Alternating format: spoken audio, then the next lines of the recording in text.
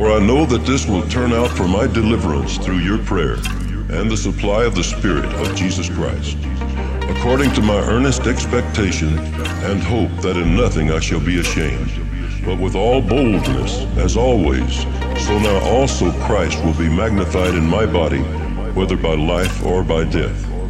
For to me, to live is Christ, and to die is gain. Well, good morning, everybody. How are we doing? Good. It's good to see all of you. Hopefully, you were able to be a part of last weekend. It was an incredible weekend as we went out and served our community. One of our goals with Serve Sunday, one of our goals as a church is really just to tell our community we are for you. We want to bless you, and I know that happened. I've heard countless stories from people of conversations that you had in the different projects that you were a part of. 180 went out and served at 13 different projects last weekend, which is a huge, huge deal. So I'm so proud of you guys, so thank you. Yeah, I mean, that is a great thing to celebrate. I do want to recognize you do need to make sure you say thank you to our staff because they went so far above and beyond making last week a huge success. What you don't know, yeah, you can clap for them. They totally deserve that. What you don't know is that 2 weeks ago, we had 6 projects. And then last Sunday, there were 13. And that's because that was because you guys all waited till the last minute to sign up. So there was that. But then also, because you all did it. But our team spent then that week making phone calls, finding things, building connections.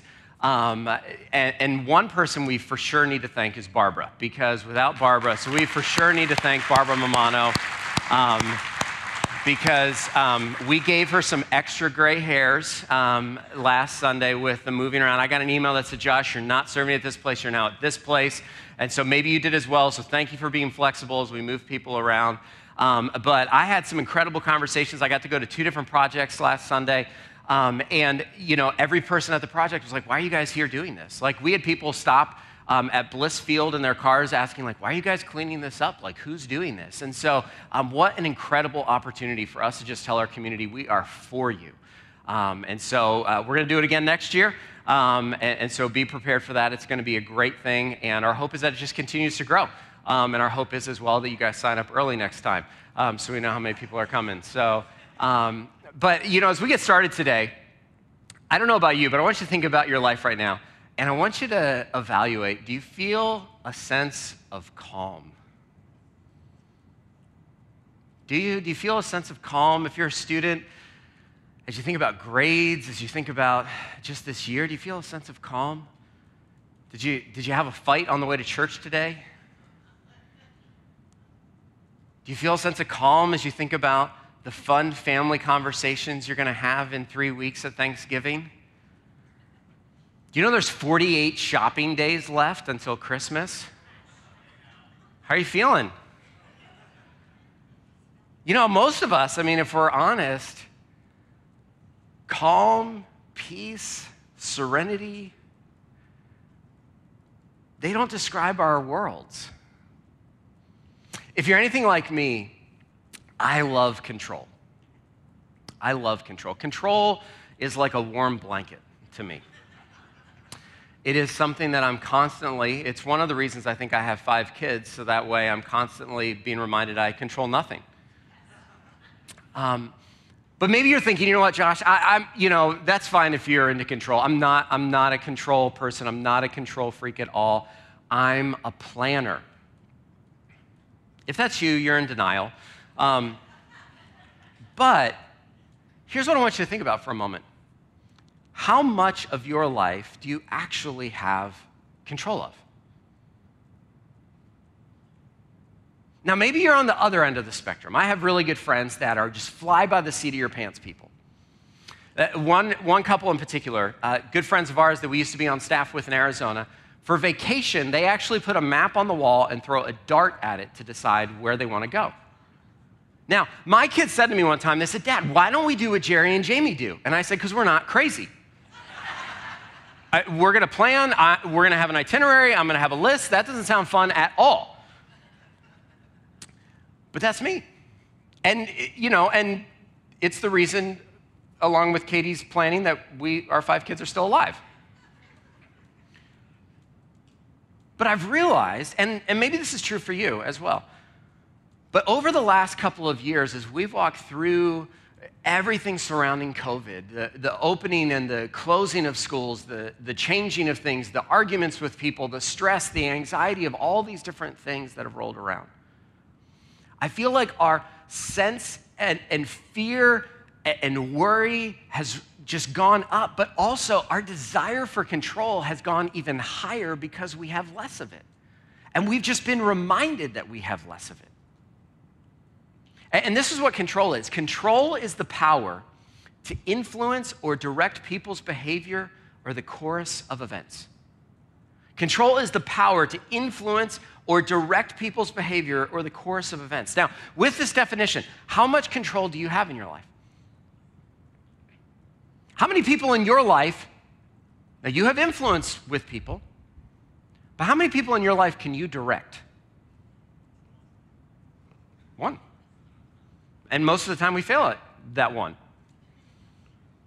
But we try really hard, don't we? We try really hard to control everybody. We try really hard to control our kids. We try hard to control our spouse, our friends. We try to control the people that we work with. Maybe you even try to control like how things work out in the checkout line. Like, can you like kind of veer in front of somebody? Like, we try really hard. You've done that where you've like gotten in line and you watched the other lines to see like, did I pick the right line? And you feel a sense of accomplishment if you did. You feel a sense of accomplishment. But in all of this, when our anxiety and our worry and our fears rise up, we begin to grab for control somewhere. And when we start to lose control, here's how it plays out for me, and it plays out differently for all of us. But for me, the moment one place in my life feels out of control, I start looking for control somewhere. I start looking to grab control somewhere. So if life feels out of control, over in this sphere of my life, then I'll try to grab control with my teenager. Okay? And we all do the same thing. Or when life goes out of control, maybe you get fixated on that place that is out of control. And you just sit there and go, how did I lose control? How is it that I can't direct that anymore? How is it that all of a sudden that person has an opinion? How come all of a sudden I can't tell them what to do anymore? And we get fixated then on the control that we lost. But either way, our response to a loss of control actually ends up backfiring on us in relationships. It ends up pushing people away. It ends up making our life more stressful, more anxious, more worrisome. Now, here's the thing. Underneath all of our desire for control, do you know what we're going for? We're going for really one thing in our desire for control, and it's peace. When we try to control things in our lives, we're going for peace. We're going for peace in relationships. We're going for peace at our jobs. We're going for peace in our health. We're going for this sense of calm. And while we go for peace, we actually just settle for control. And our desire for control, we actually then miss the calm that God has.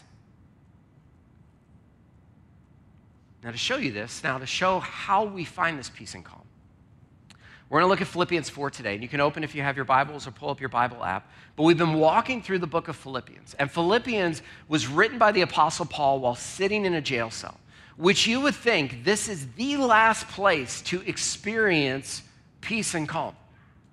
This is the last place in a dark, damp, moldy jail cell. All alone, this is the last place that we would experience any kind of peace and calm. And yet, Paul tells us in these few verses, this is how you experience peace and calm.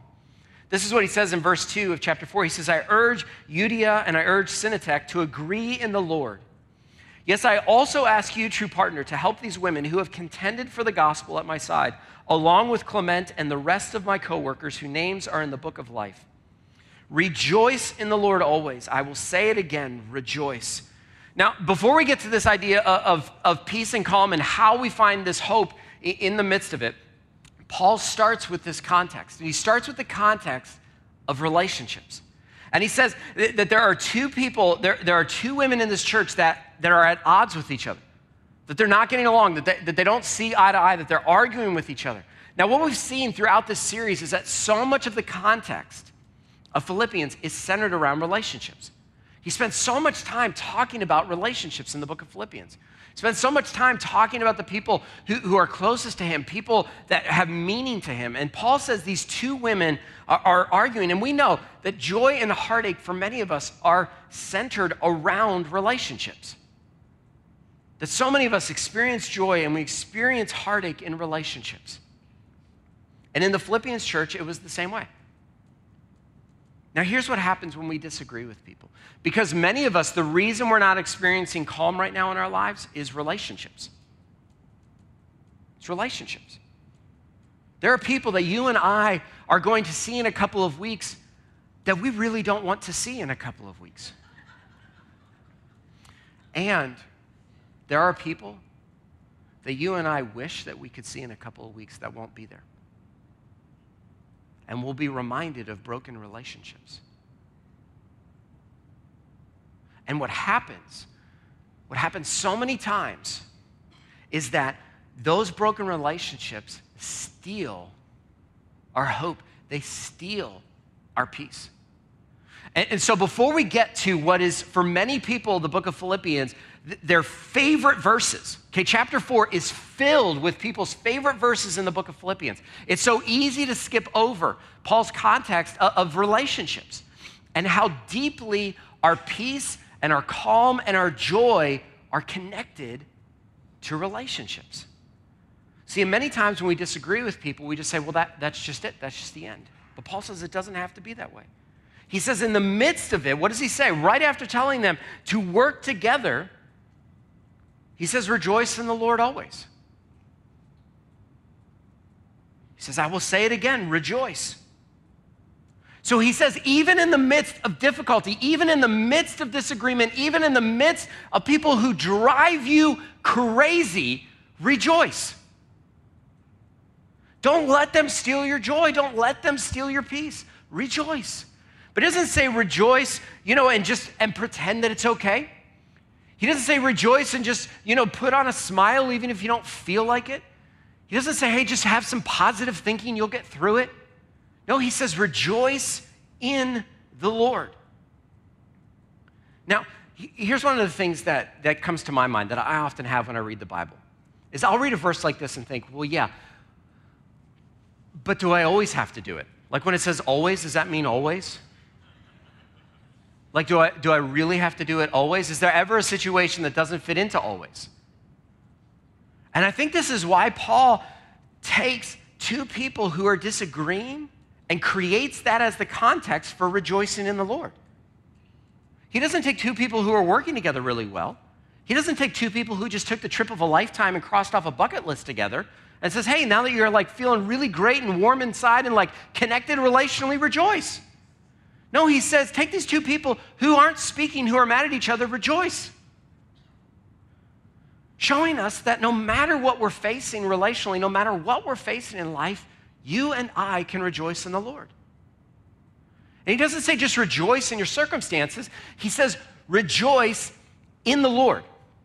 Because what that does is he says rejoicing in the Lord shows this closeness of how we relate to God. It communicates that we're not alone. It communicates that God is with us in the difficulty. It communicates that God has not forgotten you in the midst of your anxiety, in the midst of your worry, in the midst of your relational strife. God is close. See, here's Paul sitting in a jail cell all by himself. He doesn't know how long he's going to be there. He doesn't know if he's going to die there. He doesn't know if anybody's coming to get him. He doesn't know if anyone's even going to come visit him again. And he says, rejoice. See, we rejoice in the Lord because of the promises and presence of God. We rejoice in the Lord no matter what we face because of the promises and the presence of God. We rejoice in the Lord no matter how dark the night gets. because God moves close to us in the dark.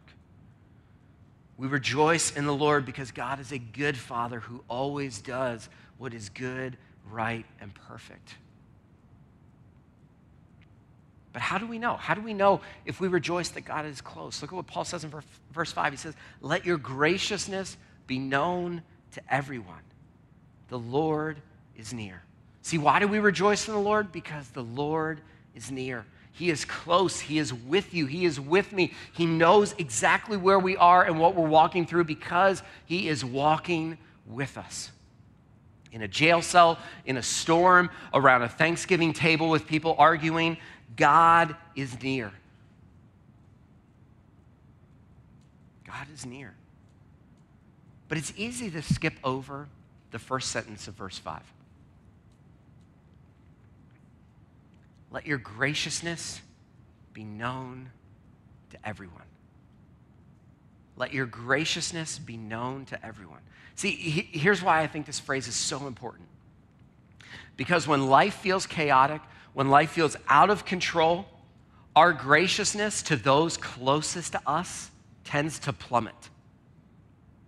Have you ever noticed that it's real easy when your life is out of control and really chaotic, that it's actually easier to be nicer and more gracious to people at work than it is at home? Because we'll come home and think, well, you know what? They should just know I've had a really bad day. They should just know, like, I need some space. They should just know. Well, maybe. You're maybe also just being a jerk. Like, maybe. Maybe they should know, but maybe you should be gracious. So I want you to think for a moment. How would the people around you describe your graciousness? Would they say, that person's graciousness is known? Let your graciousness be known to everyone. Here's another way this needs to show up. Are you gracious to yourself? Are you gracious to yourself? Are you giving yourself grace? Are you saying, hey, you know what? Like, I actually can't do all the things that I did 3 years ago. For whatever reason. Are you being gracious to yourself? See, because it's easy sometimes for us to give grace to other people and not give it to ourselves. But when Paul says everyone, that includes you. That includes the person sitting next to you. Be gracious to everyone. Let your graciousness be known to everyone because the Lord is near. See, and that isn't like a threat, like God is watching you. That is a beautiful promise that you and I can be gracious to everyone because God is near. Because God is right there. Because God knows how hard you are to live with, and God knows how hard they are to live with. He knows how hard they are to work with. And he knows your story. He knows what you've walked through. He knows how hard it is for you to give grace to that person or for you to give grace to yourself. And he says, because God is near, we rejoice. And because God is near, look at verse 6, don't worry about anything, but in everything, through prayer and petition with thanksgiving, present your requests to God. So because God is near, Paul says, don't worry about anything. Now, there's an important distinction I need to make here because oftentimes there's an important distinction between worry and anxiety. See, often we use those words interchangeably, but they're different. Okay? Worry is something that happens in our minds. It's something that when we worry about a test or a phone call or a meeting and we replay things in our minds. Anxiety is something that happens in our bodies. They're very different. They're very different. Now, for me, worry rises when my perceived control goes down. That's when my worry rises. And I'll lay in bed and I will play out whole conversations. And I will have entire arguments in my head. in that moment. And it will be logical and data-driven, and I will win. Now, for you, it may be totally different how that plays out, how that worry just plays out for you. But our worry starts to rise at different moments. And we worry about all kinds of things, all kinds of worthwhile things. Otherwise, we wouldn't worry about them. If you didn't care, you wouldn't worry. If you didn't care about your finances or your health, you wouldn't worry. If you didn't care about your parents' health, you wouldn't worry. Your kids, it's the reason you're losing hair. You're worried. Why? Because you care. We worry about things that are worthwhile. And what does Paul say? In everything. Don't worry about anything, but in everything. Okay, so anything that you worry about, all categories, through prayer, petition, with thanksgiving. See, this is why I think this whole phrase is really important. I want to put it back up on the screen in verse 6. This whole phrase is really important, okay? Through prayer. So we bring these things to God. Okay, we bring these worries. We bring everything. See, too often our prayer life is very sanitized. Too often our prayer life is very much like, well, I need to sound really holy as I shouldn't ask about this. I shouldn't bring this before God. No. Anything, everything in prayer. And petition, what is that? I mean, that is an activist word. That is something where I am going after this. I am going to list it out. I am not going to stop. I'm walking through the streets in a petition. I'm like bringing data. I'm like bringing things to say, hey, God, like you need to like sign this petition. And with thanksgiving. See, that's it seems like such an odd word that Paul would throw thanksgiving in there, but the reason I think he does is he wants us to see God listens. God listens. He listens to our prayers. Present your requests to God. See, do you bring all of your requests, all of your worries, everything to God, or you just kind of bring the cleaned up version to God? There should come a point in your life when you are sitting somewhere in a car and you have it out with God at the top of your lungs. That will happen at some point in the Christian life for you. And that is okay. I don't think Paul sat there in a jail cell and thought, you know what, it's so great that I'm here. Like, this is exactly where, no, I bet you Paul sat there, and we see this throughout the book of Acts and in other letters that Paul writes, where he goes like, what is happening? How many things do I have to go through? He says, God, I asked you to take this thorn out of my side, and nothing happened. He said, I asked multiple times. That's petitioning God. It is good and actually commanded in Scripture for you to petition God. To not hold back. See, when was the last time you petitioned God? When was the last time that you just said, God, I'm petitioning, I am going all out, I am contending for this thing, this person, this situation? See, too often we just kind of throw it out, but petition. And some of us, there are things in our life right now that we need to petition God on. There are relationships and situations that we need to it's not just a 2-minute kind of toss up a prayer, it's a petition. And what happens? Look at what happens.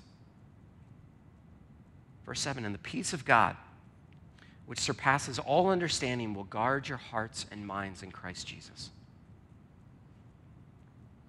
And the peace of God, which surpasses all understanding, will guard your hearts and minds in Christ Jesus. See, when we pray, often we pray for answers. Like, God, why is this happening? God, why isn't this happening?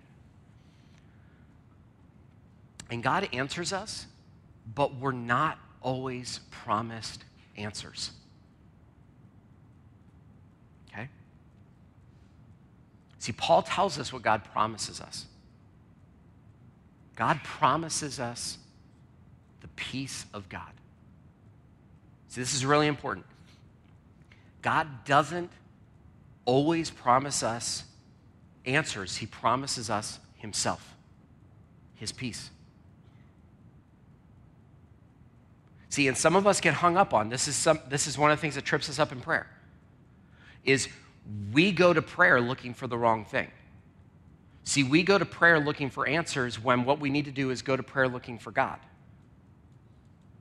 See, God has promised us his presence. He's promised us himself. God has promised us his peace.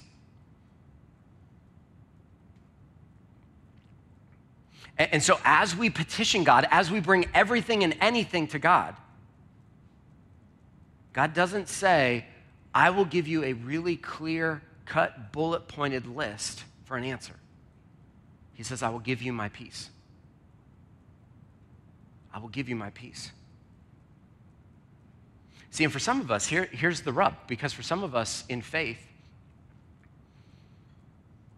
we don't actually want that. We'd rather an answer. Because if I don't get the answer, then what am I supposed to do with it then? But Paul says, no. Remember, in this jail cell, Paul's saying, you will get the peace of God who is with you. And you will walk through this fog. You will walk through this crisis. You will walk through this storm with God, with the peace of God.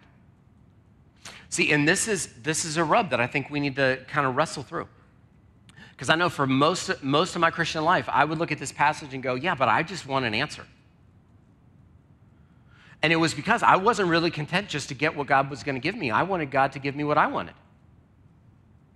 I wanted an answer. Because an answer to me, for a lot of my Christian life, I wanted that because I thought it was better than the peace of God. And this is Paul saying, no, God knows exactly what you need. You need the peace of God. Now, does an answer come? Yeah, often. But we need to be really clear that when we're praying and as we bring anything and everything to God, what God promises to give us. God promises us himself. He promises us his peace. See, and I think so many times God gives us things in prayer and we just miss it because we're looking for the other thing. We're looking for the answer. We're going, man, where's it at? Got my binoculars looking for the answer. And we totally miss what God has for us in prayer because we went looking for the wrong thing. So how do we experience this? How do we enter into this as we're moving into this holiday season? If you're taking notes, I want you to write this down. That when we release control to God, we experience his calm.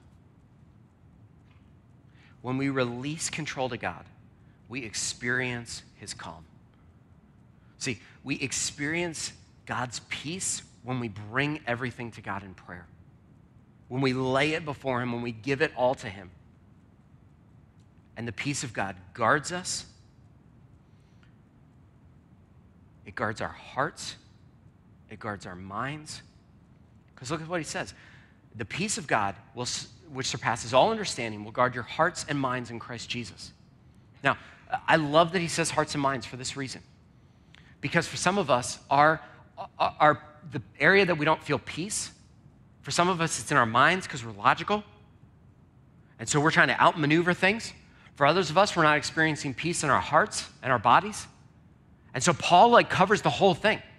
And he says, no matter how you're trying to maneuver your control and get your peace and calm, you'll experience the peace of God. You're a feeler? Awesome. You're going to experience the peace of God in your heart. You're a thinker? You're going to experience the peace of God in your mind.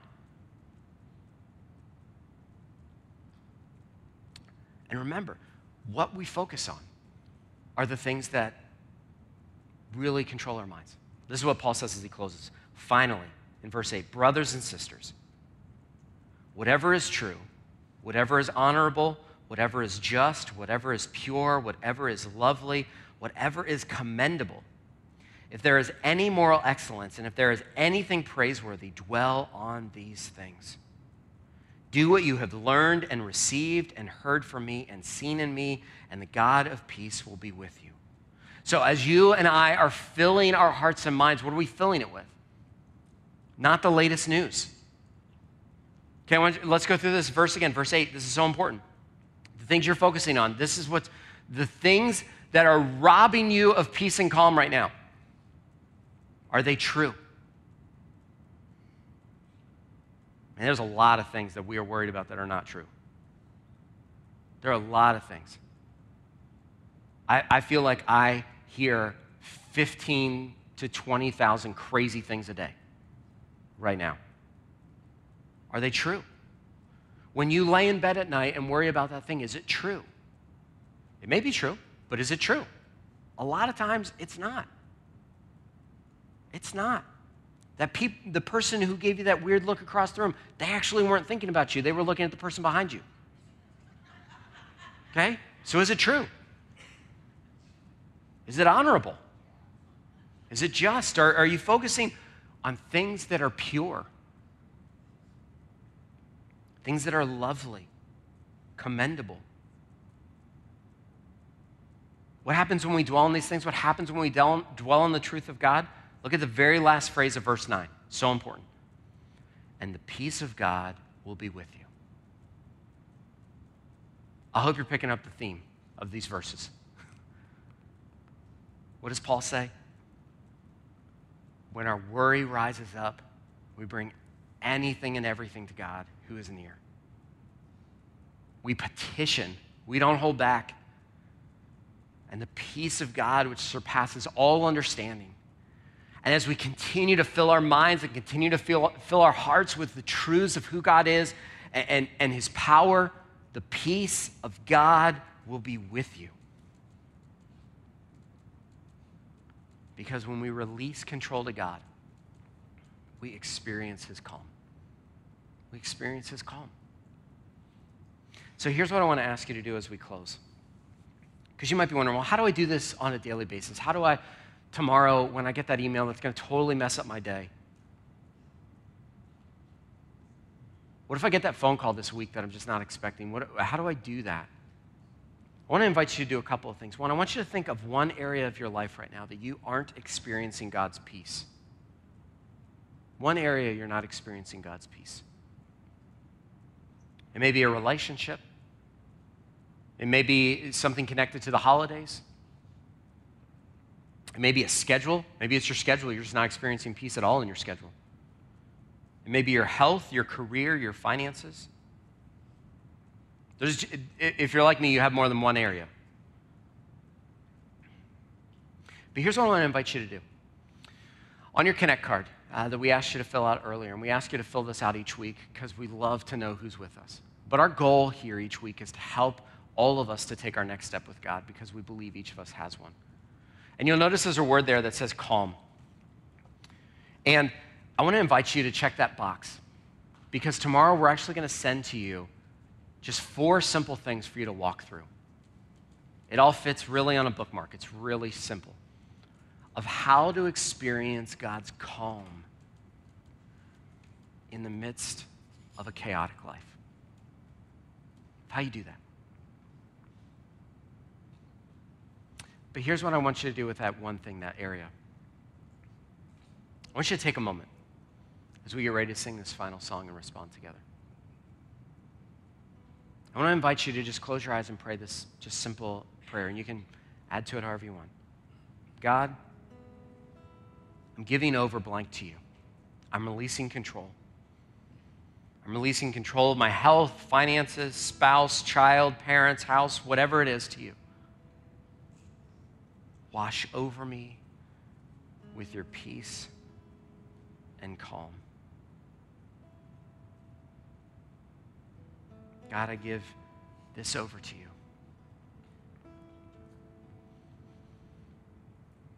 Father, I pray that as we live out this call to be gracious to everyone, including ourselves, to live out this call to experience your peace and calm. God, may we be satisfied, deeply, deeply satisfied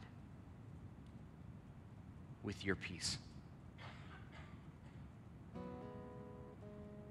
May we be deeply satisfied with your presence. God, I know so many times I just want you to give me an answer. And I confess that so many times I miss probably what you have for me because I look for the wrong things in prayer. And God, may we be people, may we be a church that does not look for the wrong things.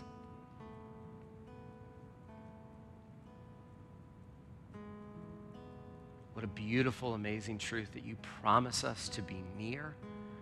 You promise us your peace. Again and again, the peace of God, which surpasses all understanding, will guard us. You stand in front. Your peace guards us from what's ahead and from what is behind. God, what an amazing truth. I pray that your Spirit now, as we respond through this song, that your Spirit would just dig that into our heart and souls. In your name, amen. Will you stand with us as we respond together and close?